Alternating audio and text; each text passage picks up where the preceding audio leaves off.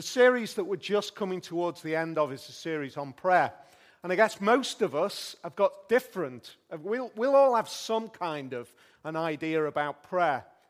We've all probably thought about prayer at some point in our lives. What is prayer all about? We've probably looked at the issue of prayer. We've probably thought about it. We might even have prayed. Very often people pray that kind of throw out in an emergency kind of prayer. I guess what we're looking at here is what is prayer in terms of relationship. We've got a group of men who are disciples of Jesus, and Jesus is praying. They watch him pray, and they say to him, "Teach us to pray."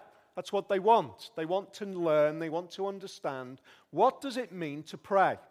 And so for us, if we're believers in Jesus, I think it's a great starting point, isn't it? Prayer isn't something that just sort of pings into place.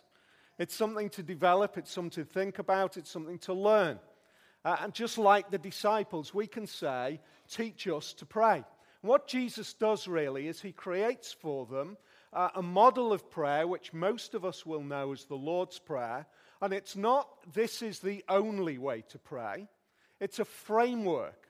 It's a way of describing what prayer is and what are the elements of prayer when we recognize that we are in relationship with the God of heaven and earth.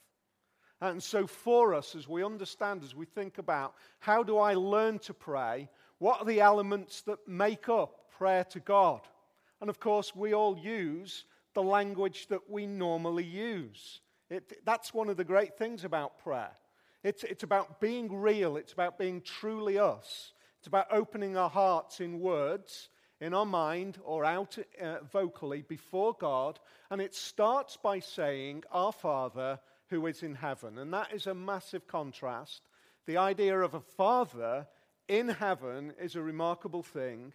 Hallowed be your name.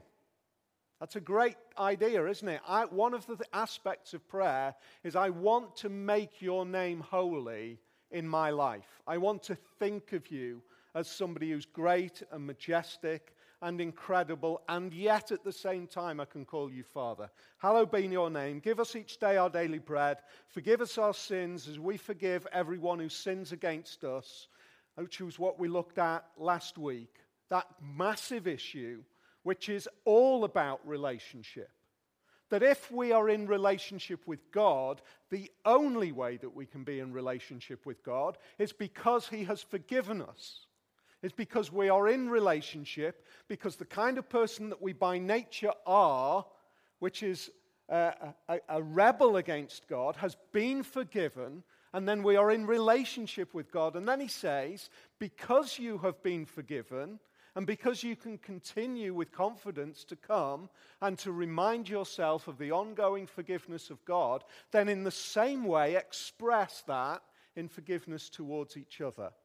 And then we go on to, I think, one of the most challenging and most difficult phrases initially, "and lead us not into temptation." That is wacky, isn't it? That's just strange for us to say on face value. We're saying that we're in relationship with God. We're saying that we are loved by him. And then we're praying, bizarrely, "lead us not into temptation." Why would God lead us into temptation? Why would he do that? Why would a God who loves us lead us into temptation? And so I think we've got to just pause and think about this. Why would God lead us into a temptation? Because that's what it seems to be saying. And why should we pray against God leading us into temptation? It's a massive issue for us. And yet it's essential for us to understand because it is part of the process of our ongoing relationship with him. It gets right to the heart of our issue. It gets to the very core of the challenge of what we are as human beings. And it's this, that we are constantly, day by day, faced by either huge forks in the road or a continuous series of minor forks in the road. We are constantly faced with issues. We are constantly faced with challenges. that we are constantly faced with decisions to make. And the question is, when faced with those decisions, how are we going to respond? How do we address that? How do we decide what to do? Some of you will be huge fans. Some of you won't have a clue what I'm on about, so I'll explain a little bit. I've kind of got halfway through series 1, and I really tried, and some of you will be thinking, what? Only halfway through series 1? What's up with you? When I say Breaking Bad, some of you will think, how did you only get halfway through series 1 and give up? Others will be thinking, don't know even how you started it, but let me give you this, and others will say, what's Breaking Bad? It's a series, and it's a fantastic series in terms of its, he says, having only got through halfway series 1, it's a fantastic question. It's the story of a guy called Walter White, and he's been diagnosed with a terminal illness which is going to kill him within 2 years. He faces a massive challenge. He's a chemistry teacher.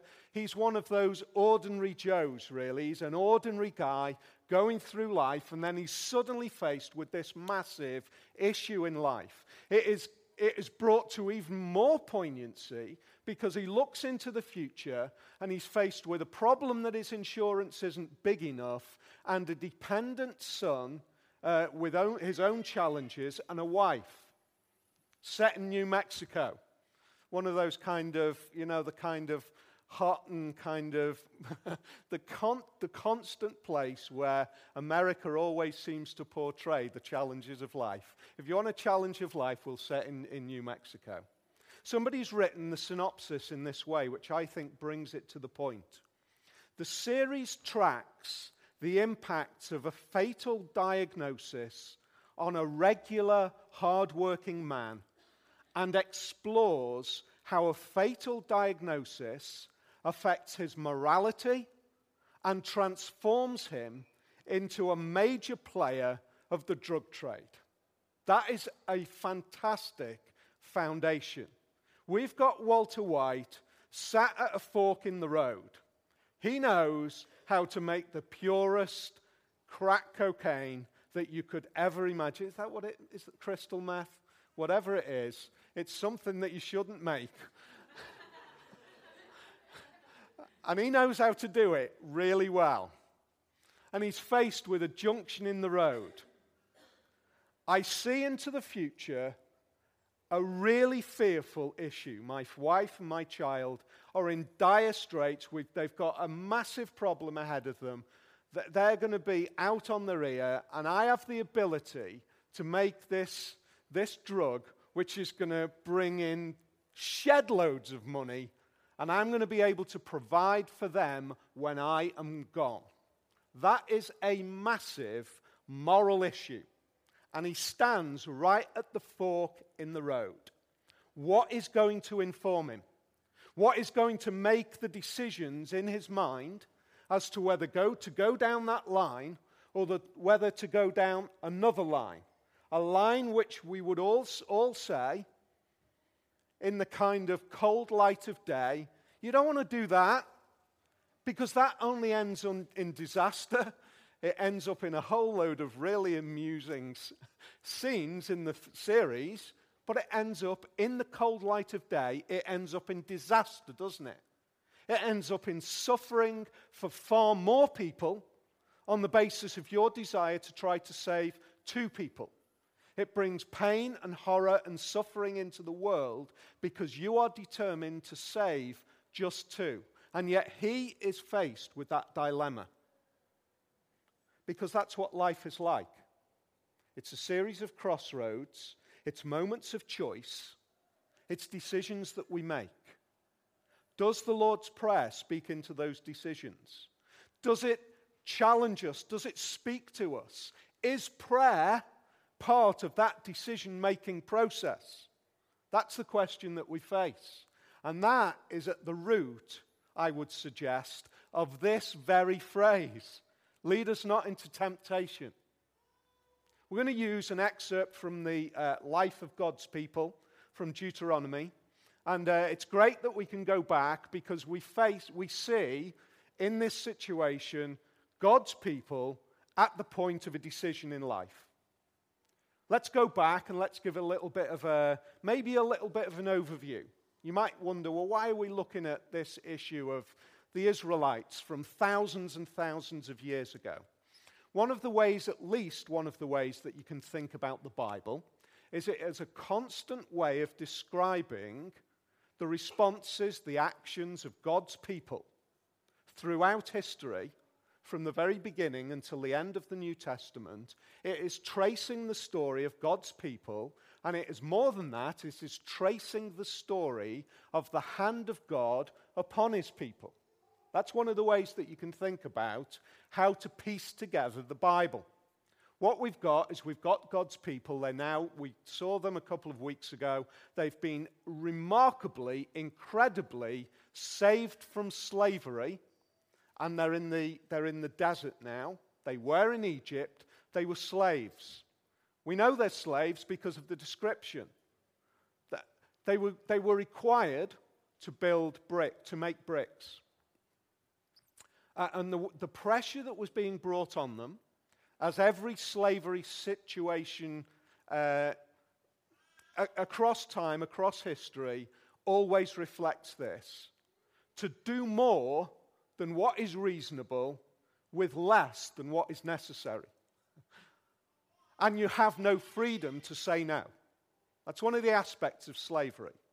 Do more than what you could possibly expect with less than what is necessary, and you have no freedom but to do it.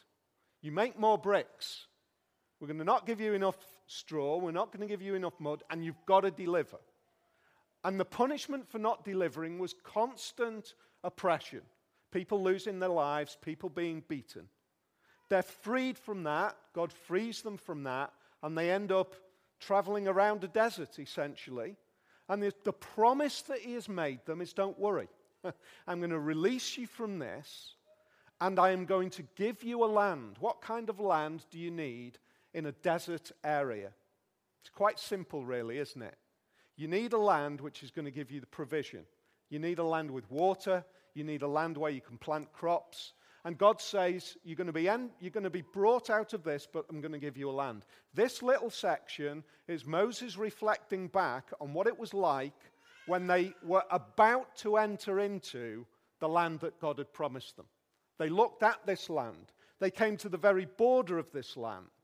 And really the story, God's people laying out God's people in this moment of tension, the drama that unfolds during this text is quite simply this: the moment of choice and the moment of tension for the people of God listening to God's voice through Moses compared to their own decisions and what they perceived. There's the fork in the road. Are we going to listen to what God is calling us to do? Do we trust him, or do we trust what we assess the situation to be? There we faced it. What do we see? What we already know is that they have repeatedly experienced God's hand of care. Repeatedly. They've experienced, in dramatic ways, God's hand of care. I guess that many of us here would be able to relate to that. We would be able to say that when I look back over time, when I look back at a whole series of different situations, I can honestly say when I look back, I have known that God has had his hand on me. It's a way of looking, isn't it? It's a way of seeing things. It's a way of understanding. I know that God has been with me. It's not kind of superstitious, spooky stuff. It's an understanding of the intervention of God in the real events of this world day by day. We can say God has been with me. And yet I continue to be faced by decisions in spite of the fact that God has been with me in the past. I still am faced with decisions that I'm filled with fear regarding. Verse 20 of our reading says this. This is Moses speaking. He says, "You have reached the hill country of the Amorites, which the Lord our God is giving us. See, the Lord God has given you the land. Go and take possession of it as the Lord, the God of your ancestor, told you. Do not be afraid, do not be discouraged. That's all you need to do. Just go and take the land. It's the land that you need, because after all, you're in a desert. You need to settle. Here's the land that God's given you. Just go and take that land. There's the promise of God. What's the people's response? Verse 22. All of you came back and said, let's send men ahead to spy out the land for us and bring back a report about the route we are to take and towns we will come to. I love that. I think it's brilliant. It seems so reasonable, doesn't it? It just seems such an appropriate way to move forward. What they're told to do is just go and do it. And they say, well, let's just see, shall we? Let's just pause for a moment. Let's just have a look. Let's just see what kind of towns there are. Let's plan a route. Let's decide what to do. But underneath it all, underneath that simple, what seems such a reasonable statement, is the underlying, hang on a sec. Let's just think about this. Because after all, that looks like a really big task. How big a task was it for you to come out of Egypt? How big a task was it for you to be freed from slavery under Pharaoh, the greatest empire that the world had seen to that point in history? How big a challenge was that? How difficult was it? Are we going to look and see and have confidence in that, or are we going to just want to have a look? Let's have a quick look. What was the response of that quick look? Verse 27. I think the way the narrator just opens this up is absolutely fantastic. It just kind of points to the way we behave. You grumbled in your tents. That's the problem. When you were faced with this issue, you kind of dispersed, you separated off from each other, you sat in little huddles and you grumbled in your tents. The Lord hates us. So he's brought us up out of Egypt to deliver us into the hands of the Amorites to destroy us. What a crazy way of looking at things. What a ridiculous way of looking at things. How much did it take for you to be freed from Egypt? And yet your response is, God hates us. He's taken us out of that just to be destroyed by these. It's ridiculous, but let me just pause. It's so easy, isn't it, for us to say it's ridiculous. It's so easy for us to look from a distance, to know the whole story, and yet what we actually see, I think, is precisely how our hearts and our emotions and our inbuilt responses work. We have a perspective which looks on the things that surround us as being much bigger than the God who is over us. That's the challenge that we have. The things that surround us are bigger than the God that is over us. I want to pause just for one moment and just take a real quick sidebar and say, in the light of the news that we shared last Tuesday about the future of not being able to be in here, let me just reiterate that simple truth. The things that surround us can seem much bigger than the God who is over us. And the task of our journey is to remind ourselves that the God who is over us is bigger than all the things that surround us. Sidebar over. Let's get back to this. The response of the people is, we're going to grumble in our tents, we're going to get down into little groups, we're going to say this is really too big. And then Moses intervenes again in verse 29 and he says, then I said to you, do not be afraid. Do not be terrified. Do not be afraid of them. The Lord your God, who is going before you, will fight for you as he did for you in Egypt before your very eyes. It wasn't like God fought for them without them seeing it. The way they left Egypt was so incredible, so amazing, so dramatic, that it was so spread out before them that the victory was won through God. And yet here they are terrified because of the need to now take the next step forward. I think that raises two questions. They've left Egypt and they've ended up on the very border of the land that God has given them. I want to ask two questions. Who's led them and what is the temptation? Who has led them and what is the temptation? And how does it apply to us effectively, both of those two things? First thing that we see, it's God who's led them. How did they end up at the border of this land? How did they end up there, having come out of Egypt? Why are they there instead of 500 miles in the opposite direction? Well, we know why, because of verse 33. He went ahead of you on your journey, in fire by night and in cloud by day, to search out places for you to camp and to show you the way you should go. You're there because God has placed you there. You're not there by accident. The reason that you are there is because God has led you there. And it's now that crossroads. Because God has led you there, are you going to decide, well, he's led me here, but that was just such a big mistake. We're going to head off in a different direction. So the journey that the people had taken was the journey that God had taken them on. What does Deuteronomy, what does Deuteronomy say to us today? The way that we can understand that is by understanding the transition of the Bible and one of the things that we've already read.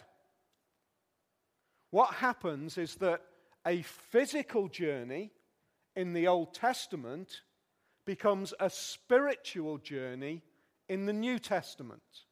That's the journey that takes place. That's why Deuteronomy is like this great big visual aid. It's this great big picture for us to understand. The kingdom that is established in the Old Testament is the kingdom that is established because finally they went into that land. And yet what have we already prayed in the Lord's Prayer? We have already said, your kingdom come. We've already entered into the idea of the kingdom of God in the prayer that Jesus described as a model for us to pray. What is the kingdom today? Are we today called to set out a little kind of physical space in Yorkshire and kind of raise a flag over the top of it and to kind of say, this is the kingdom of Jesus in Yorkshire? Is that how the kingdom works? Of course not.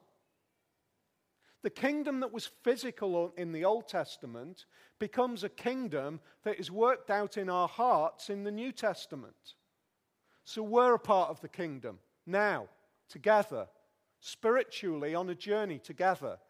We are part of a kingdom of those who are believers in Jesus Christ in Paris this evening, who are wondering what has gone on in this horrific event. How does the kingdom work?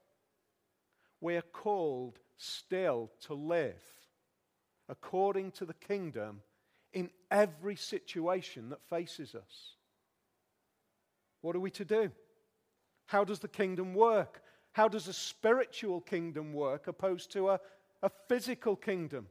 I'm going to just pick out three from the writers of the New Testament. It's about how we live. It's about trusting God and living it out day to day. John says, dear friend, don't imitate what is evil. Do what's good. Jesus defines what is good as a little bit of a sidebar there. Just do what's good according to the law of God. That's how the kingdom is lived out now. Peter says, live such good lives among the pagans that though they accuse you of doing wrong, they may see your good deeds and glorify God on the day he visits us. Let your faith, and this is a real challenge for us, let your faith not be simply a set of words, but a deep trust of faith in Jesus Christ, which means that we end up living differently day to day. We're a paradox. Might hate the world that we live in might hate some of the things that the Christian faith is. But it shouldn't be because we're obnoxious, horrible people. It's really important. It should be because there's a paradox in how we live compared to some of the things which the Christian faith says. I urge you, Paul says, brothers and sisters, in view of God's mercy, to offer your bodies as a living sacrifice, holy and pleasing to God. This is your true and proper worship. It's great when we gather together and we worship, isn't it? Singing together, having one voice as we sing worship to God. And Paul says, yeah, that's an aspect of worship, but your worship is to be 24/7, day in, day out, living in a way which is constantly, continually trusting and believing and having faith in Jesus and living faithfully to him. Here's the thing. Who has led you to your current situation? I don't know all of your situations. I don't know where you are this evening. I don't know the challenges that you individually face. But if you are living a life which is trusting in Jesus, where you are is just another one of those crossroads. It's another one of those decisions where the choice is quite simply, am I going to live according to all of these demands, living righteously before God, living faithfully before God, or am I going to do something else? Am I going to live differently? Am I going to live according to this fork in the road where maybe that way just seems easier, or it just seems like it's going to cause me less pain, or it seems like it's going to be far more exciting, or it seems as though that is bigger than the God who I worship? Let me put it in real terms in somebody's life. Let me give you a real example of somebody who faced a crossroads. You're thinking, well, who's this? Well, the safe thing is to use some from the Bible. His name's Peter.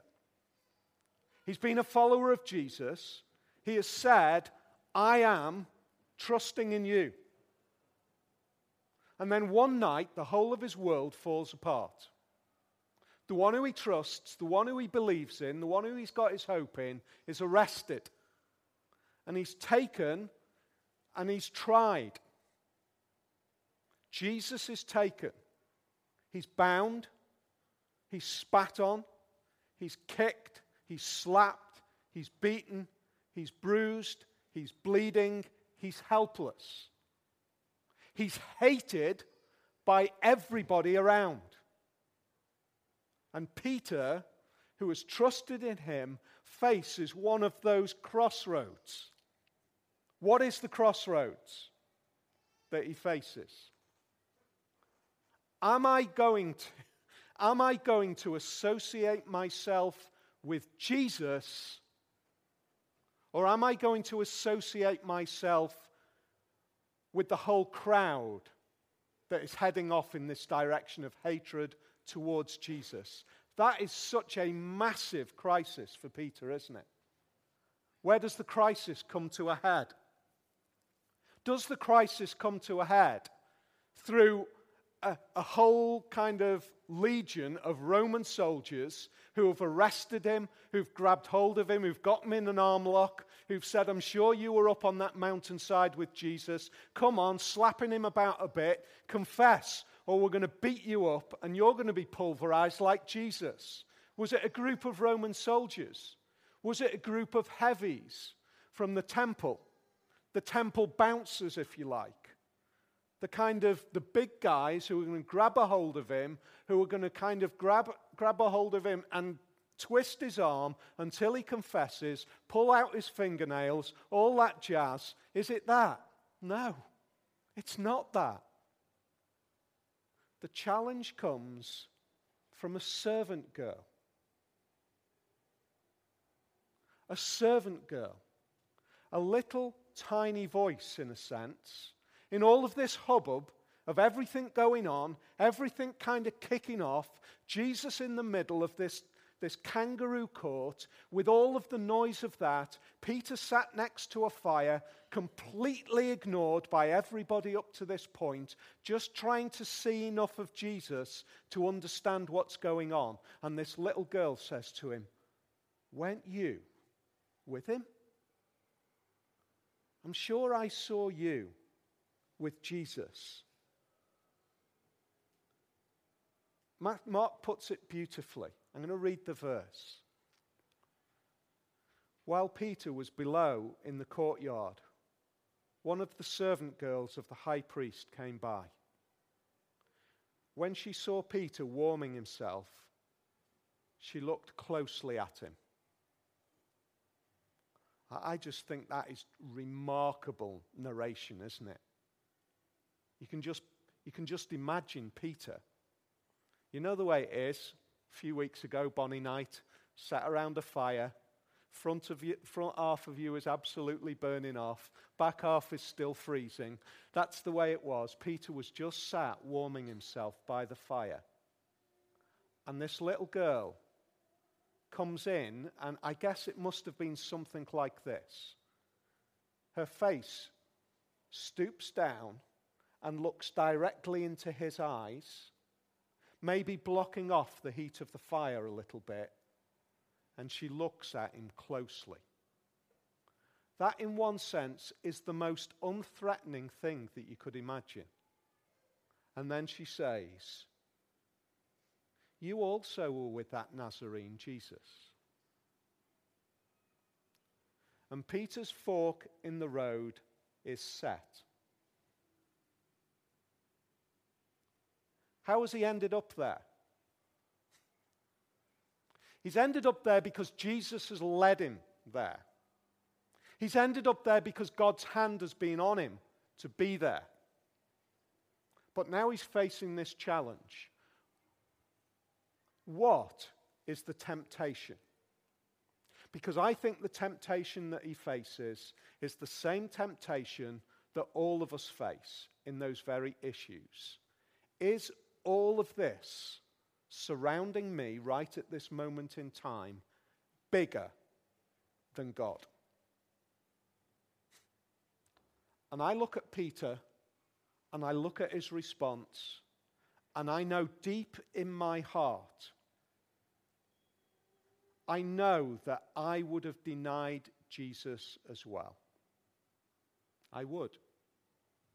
I know that that's what I am really like, deep down. I know that by nature, I am more frightened than I am courageous. I know that by nature, I am more inclined to go with the ease of the situation than say, no, I do believe in you, and I was with that Nazarene.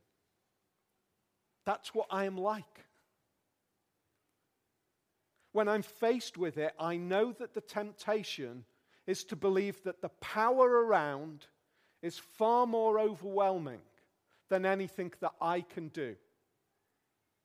And I also, in that, I'm saying, really, I tend to believe that that is bigger than the power of God. That's what I'm like. That's the temptation. Walter White, Breaking Bad. Just as you're about to pour the acid into that plastic bucket, or the one that goes through the floor, that's quite amusing, isn't it? Just as you're about to mix the chemicals, do you believe that the situation for your children, for your child and your wife is too big for God? Because the decision to take that into my hands is a statement that I believe that is too big for God as well, and I cannot trust him. That's what's at stake. And that is why it is not about God taking me by the hand and leading me to a point and saying, now I'm going to tempt you. It's about me being in situations day by day where I am tempted. What am I really praying? What is underneath this, do not lead me into temptation? Underneath it all, it's this. I cannot do what is faithful and right before you unless you change my heart. That's what's at stake. For me not to be led into temptation, for me not to succumb to temptation, for me not to believe that this is too big for God, for me not to believe it's in my hands and I'm much better at this than God, for me to do all of those things, I need my heart to be changed. That's the temptation that I face. The challenge is inside here. It's the issue that all of us face. What's happiness in life? What is true happiness in life? I found that one of the interesting little comments, which I think Barack Obama made over this past couple of days, one of the things that he said was that one of the defining markers of the Western world is the pursuit of happiness. I think that's probably right. But the reality is that the true pursuit of happiness only in this world is only ever going to lead to sorrow. Because ultimately, everything that this world can deliver in terms of happiness for you and happiness for me, ultimately, it's hanging by a thread and it can go like that. And even if it doesn't go like that, it will go ultimately. What is everything in this world? When I get to the end of my life and I say, well, I can't even enjoy it anymore. I wonder whether that must be even more painful. That the things that I've accumulated, I can no longer find joy in. And yet, if I can look at those things which God might have blessed me with and I can say, I'm thankful for that, but it's not everything. Everything is you. Eternally, everything is you. Because my life does not end when I close my eyes, finally. My life is eternal, and my hope is in you. That's what we've just sung. You are my source of hope. You are my true source of happiness. And therefore, I am praying desperately by saying, lead me not into temptation. I am desperately saying, change my heart. Change my heart so that I am not fearful of that, but I'm trusting in you. Change my heart so that that doesn't seem too big. I'm believing in you instead.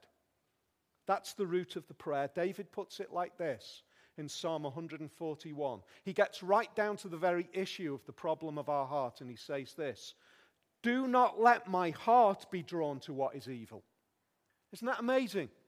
Do not let my heart be drawn to what is evil. I see this right in front of me. What's my heart's response to that? Don't let my heart be drawn to that, because if my heart is drawn to it, I'm going to act on it. So change my heart. Don't change my fingers or my eyes or my feet or my mouth or my ears or any of the other senses that is going to engage in that. Change my heart. Because if my heart's changed, my senses won't engage in it. Do not let my heart be drawn to what is evil, so that I take part in wicked deeds. Along with those who are evildoers, do not let me eat their delicacies. That's what I'm praying every time I say, lead me not into temptation. I'm basically saying, along with David, change my heart so that when those circumstances in life I am faced with, I don't even see them as a temptation, because my heart is inclined towards Jesus rather than inclined towards the moment of happiness or the moment of security perceived. Walter White. What does a heart prayer look like at that moment where you're faced with an overwhelming fear? I guess it goes something like this. Father, this is just way too big for me to deal with.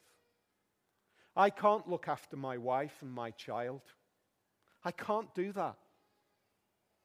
I don't know what the future is, but help me to trust in you rather than taking it into my hands and me making it work. Help me to trust in you so that my future is not shaped by me, but shaped by you. Change my heart so that I am not tempted to do what is wrong to take care of what is good.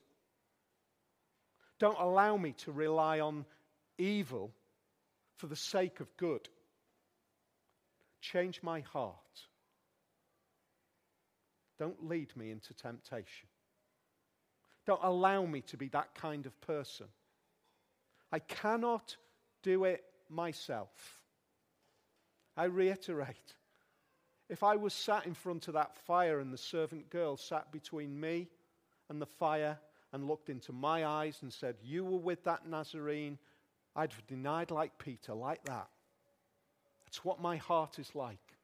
And the only way that I cannot be like that is if Jesus changes my heart. We see some remarkable faith in face of huge adversity. People who've been martyred, people who have been physically hurt because they believe in Jesus, who've been kicked out of their homes, who've had their wealth taken, their food taken, their family taken. And you say, how have they done that? That's amazing. Isn't that faith amazing?